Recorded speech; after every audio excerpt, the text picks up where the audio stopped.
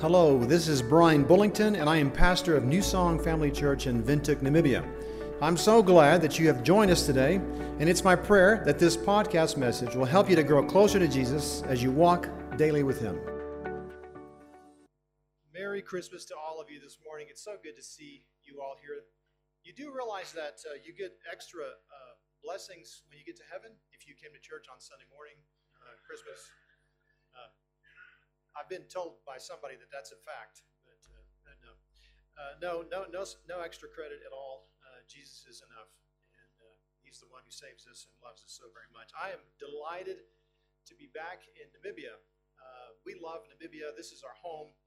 We've just come back from the United States visiting our family, who is just continuing to increase the number of grandchildren that Dan and I are blessed to have and enjoy. We are now at 12 grandchildren, and let me tell you, people, grandparents count. Yeah.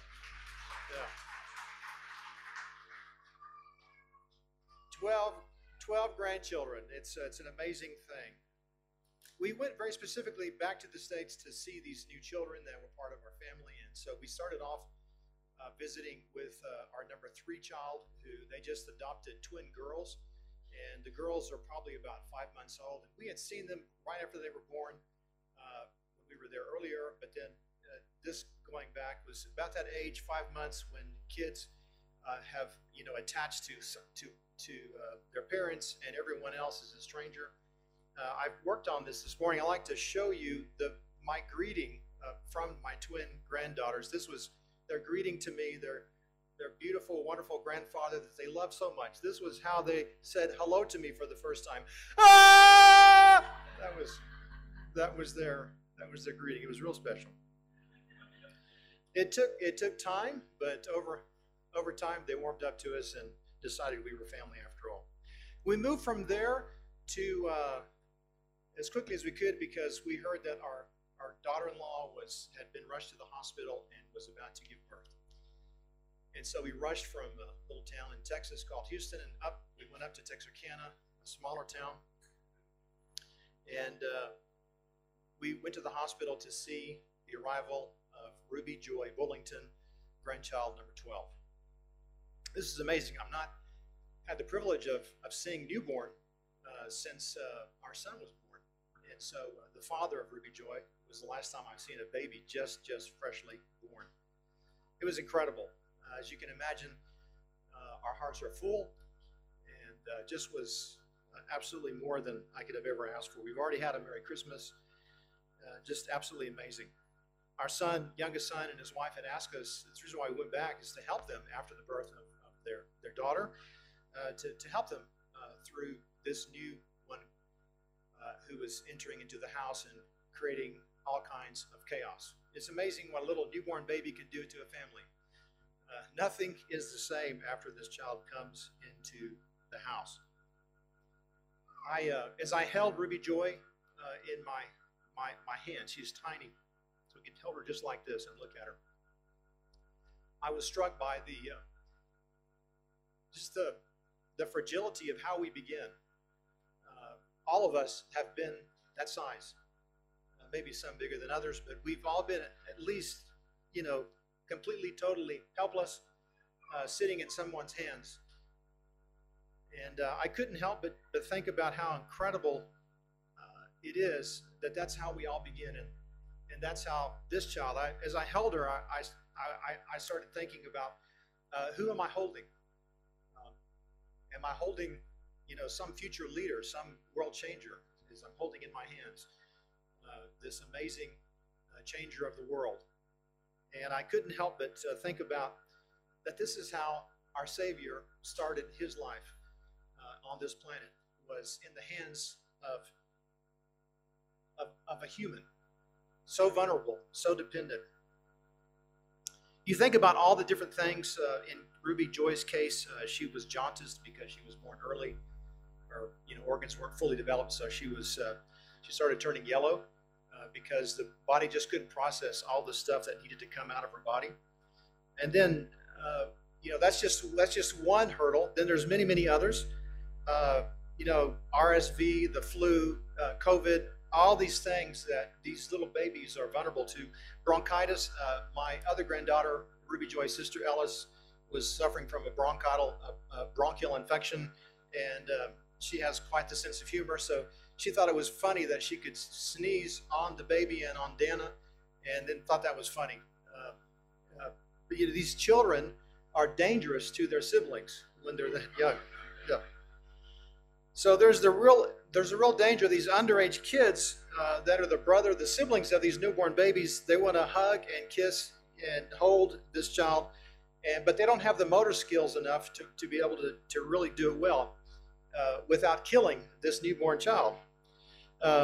So you're always monitoring the brothers and sisters who want to hold a new baby to make sure they don't kill this newborn child. It's crazy. Chad and I, just after Ruby Joy was born, ran off to a grocery store, to a department store, to buy some supplies for this new baby. And on the way, he said, "Pop," he said, "I'm so sick and tired of people telling us that this is the easy stage of life, this newborn." He says, "Pop, for the first 2 months of baby's life, I'm just trying to keep this thing alive."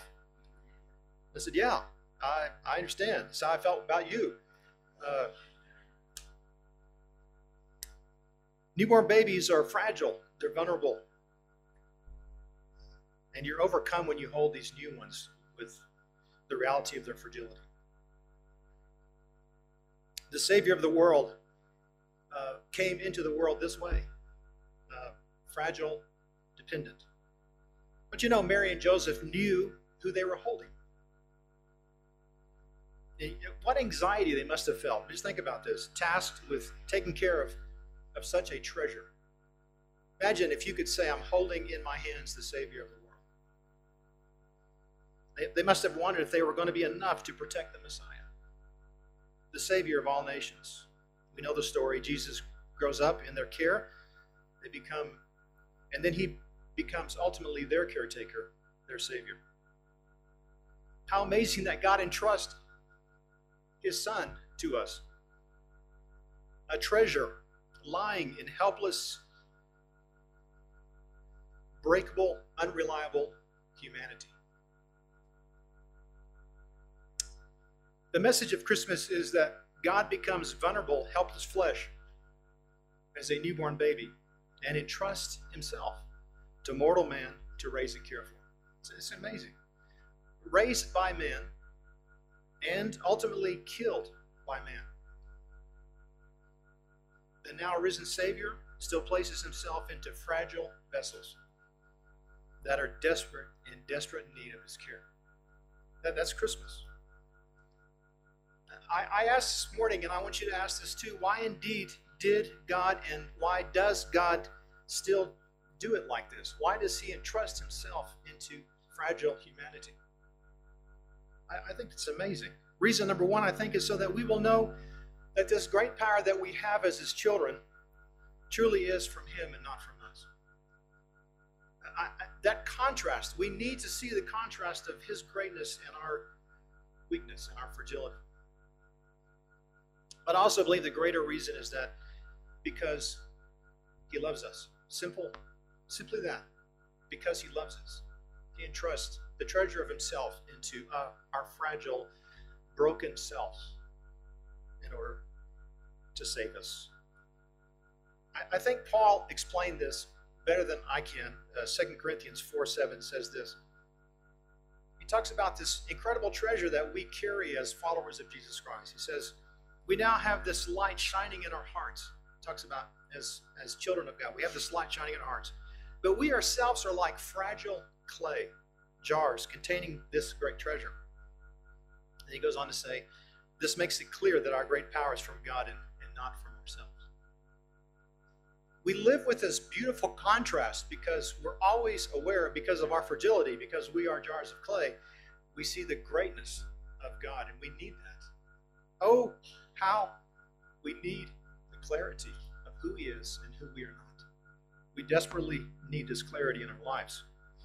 I've given you this morning, just because we felt like it, Ziploc bags with clay. If you have those, and if you're so brave, you can, if you want to get your hands dirty, you can open them up and play with it, or you can just form something through the Ziploc bags. It's entirely up to you. But ultimately, when this clay catches air, it will dry and form and harden to whatever you want. If you do play with the clay, we have provided for you baby wipes in the back for you to clean your hands afterwards. All right. So if you want to play with that, please feel free to. We want to make this children friendly. Children, do not eat the clay.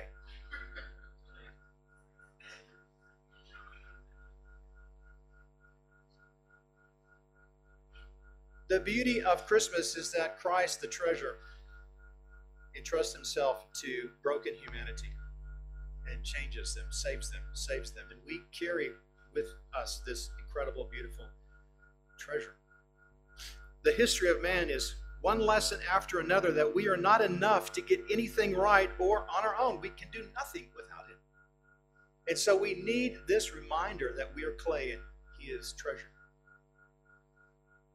The verses preceding 2 Corinthians 4:7, 5 and 6, this is what Paul says, making a clear statement of how great God is and how we are just clay. He says, you see, we don't go around preaching about ourselves. Paul said, I'm smart enough to know that I'm not going to preach about me because I'm clay. We preach that Jesus Christ is Lord and we ourselves are your servants for Jesus' sake. For God, who said, let there be light in the darkness, has made light shine in our hearts so we could know the glory of God that is seen in the face of Jesus Christ. Verse 7 goes on to say, we now have this light shining in our hearts, but we ourselves are like fragile clay jars containing this great treasure. I want you to see what Paul continues to say in this letter in verse 8. He says, we are pressed on every side by troubles, but we are not crushed. We are perplexed, but not driven to despair. We are hunted down, but never abandoned by God. We get knocked down. Shall we sing it together? We get knocked down, but we are not destroyed. In verse 10, he continues, through suffering, our bodies continue to share in the death of Jesus. And see the so that there. You see it on there? So that the life of Jesus may also be seen in our bodies. We live with this beautiful contrast. We need it. So we are clay so that the treasure can truly shine, so that the treasure can truly be seen. Yes, we live under constant danger of death because we serve Jesus, so that the life of Jesus will be evident in our dying bodies. Oh, how we need the contrast, right? We need this contrast because we are never enough. We're not designed to be enough. We must have this treasure in us to have life, to live, to function. We have this treasure in jars of clay. And surely this morning we know how strange this is, correct?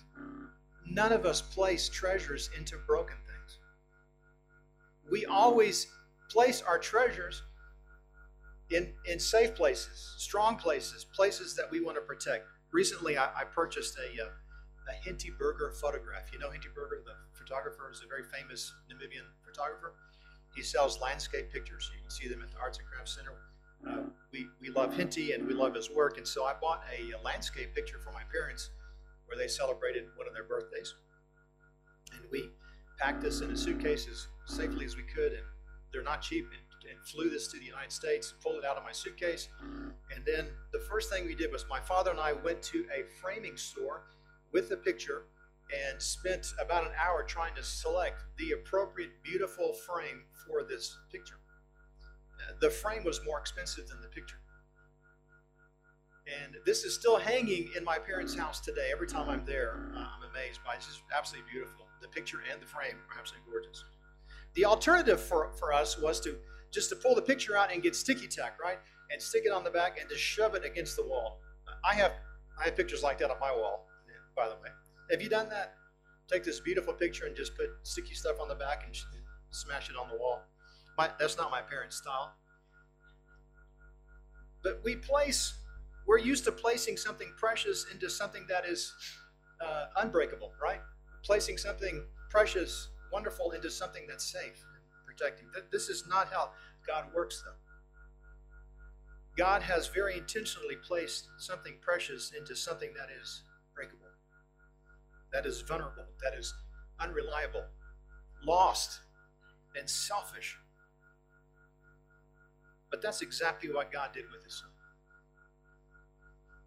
The Christmas story really is this from day one. It's Mary, who's more than likely a teenager, and a woman. God decides to first come through the things that the world did not appreciate, that the world usually reject. Mary, a woman,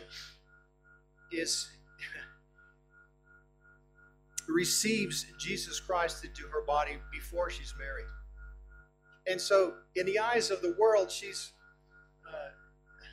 immoral. This is how Jesus chooses to come into the world. Joseph, because he was a good man who was engaged to Mary, decides to get rid of her privately so that she would not be disgraced publicly. An angel appears to him in a dream and tells him not to be afraid. And so Joseph marries Mary anyway. Don't you wonder how people spoke of them after they were married? There was no room in the inn, right? And so Jesus was born in stables and then laid into a manger, a feeding trough for animals. He was born in Bethlehem, a no-count town. Born, people, a helpless baby, needy of a human mother. Can you pause with me just for a moment and think about how crazy that is? That the Savior of the world starts off like that. It's God's plan. It's this picture, though, of what he does to us and for us. He comes to us who are breakable and who are lost, and he invests himself, the treasure, into us so that he can transform us. We are jars of clay. God exposes our weakness, and so we'll know that he is in contrast to who we are not. You should be done with your one-year reading plan, Bible reading plan. We're nearing the end. I know some of you count the days, and you're happy about those days, faithfully reading those days. I'm towards the end now, and the last couple of months, I couldn't help but notice as I've been reading through the last part of the Old Testament and the last part of the New Testament, I've just been deeply moved by this statement over and over again. God will say something, that some judgment or some blessing he's giving to the nation of Israel or to some king or whatever, and always the end of the story follows up with, "Then you will know that I am the Lord." Have you noticed that as you've been reading through Scripture? Over and over again, God is saying, I'm doing this so that you will know that I am the Lord. In the book of Ezekiel alone, that you will know that I am the Lord occurs over 50 times. I'm doing this so that you will know that I am the Lord. This is the pattern and character of our God. He brings the treasure of himself into humanity so we can see the contrast. Over and over again, he reaches to lost humanity and pulls them out of the brink of disaster and gives them life.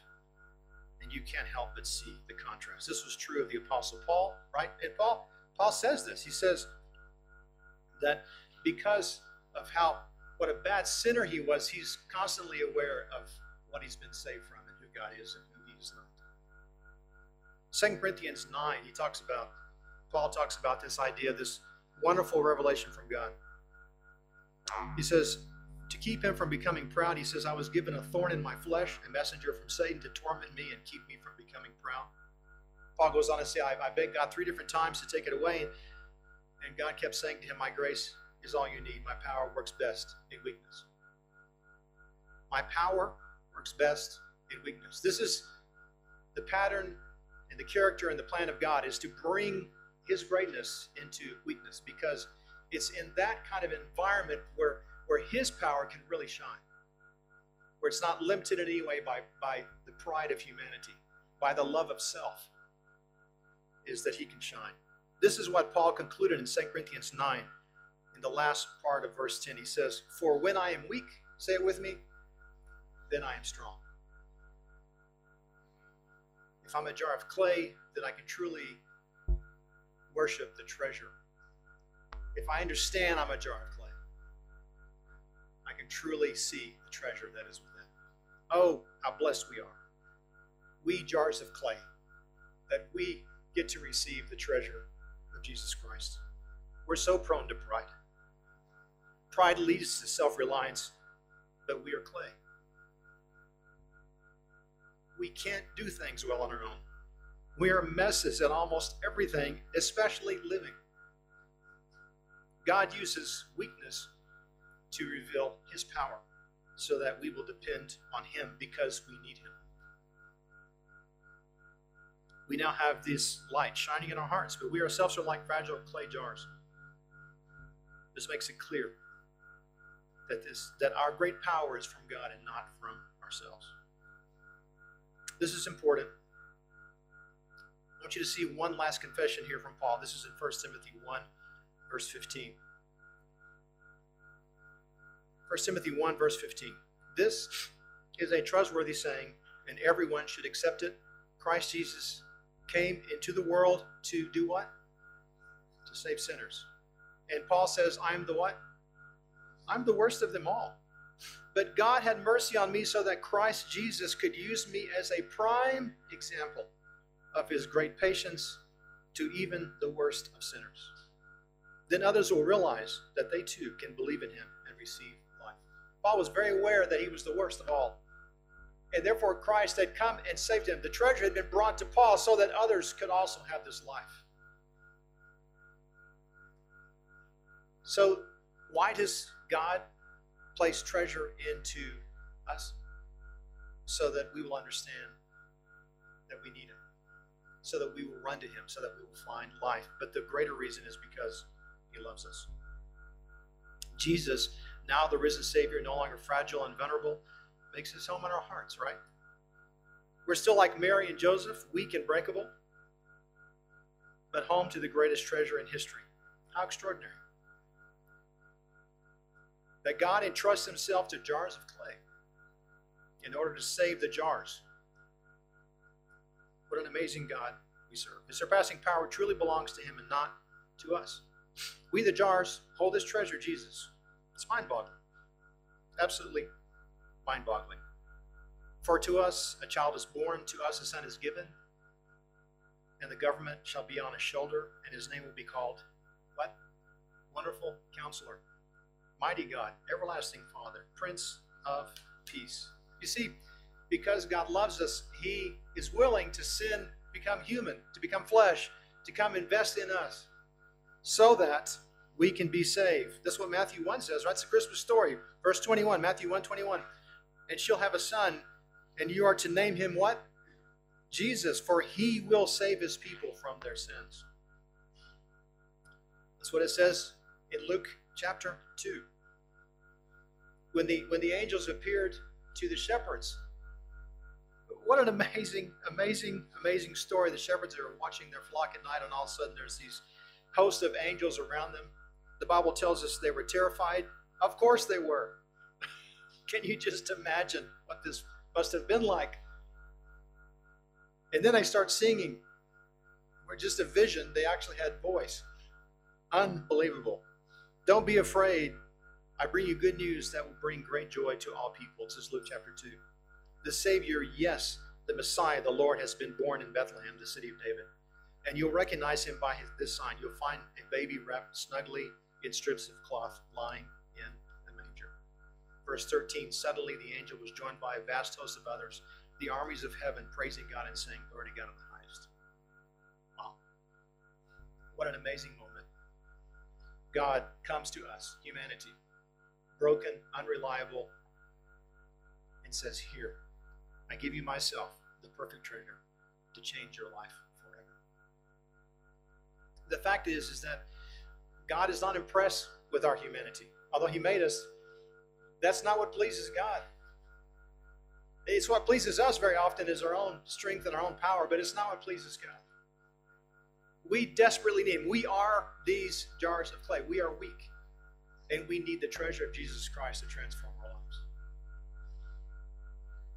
The writers of Scripture knew this. Psalms 147, verse 10 says this, that God takes no pleasure in the strength of a horse or in human might. Isn't that awesome?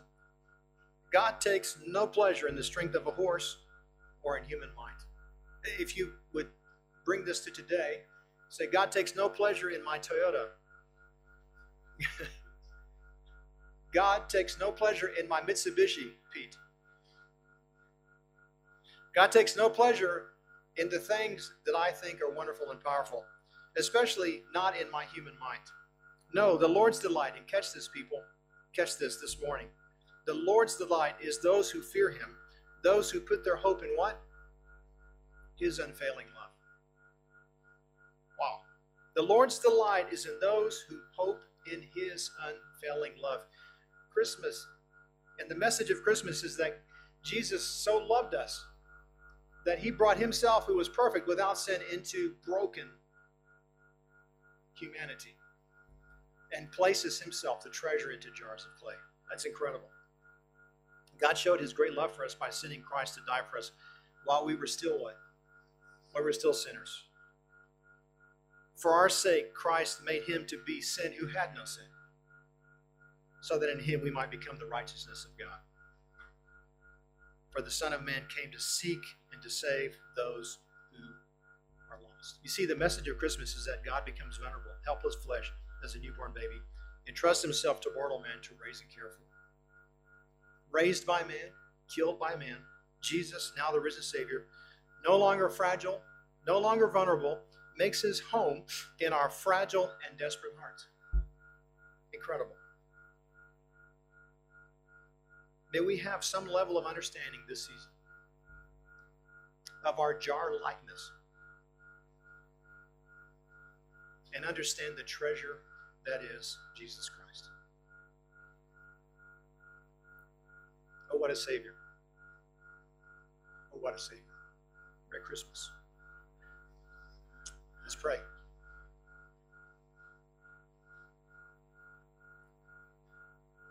Lord Jesus, we love You. But this morning, more importantly, we thank You that You love us. Lord, thank You for coming to us. Thank You for taking that first step. Thank You for humbling Yourself.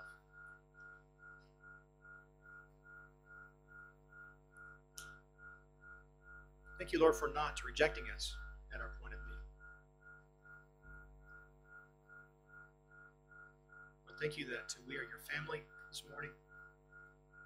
Thank You, God, that You continue to be the treasure. We continue to be the clay. But Father, we know You are molding us. You are making us to who You want us to be. Father, we praise You this morning that someday You will present us perfect before Your Father. We thank You for the incredible, precious gift of Your Son. This is Rico Oveka, and I am also a pastor at New Song Family Church. I want to thank you for listening to this message today, and it is my hope that you will join us again for another New Song Family Church podcast.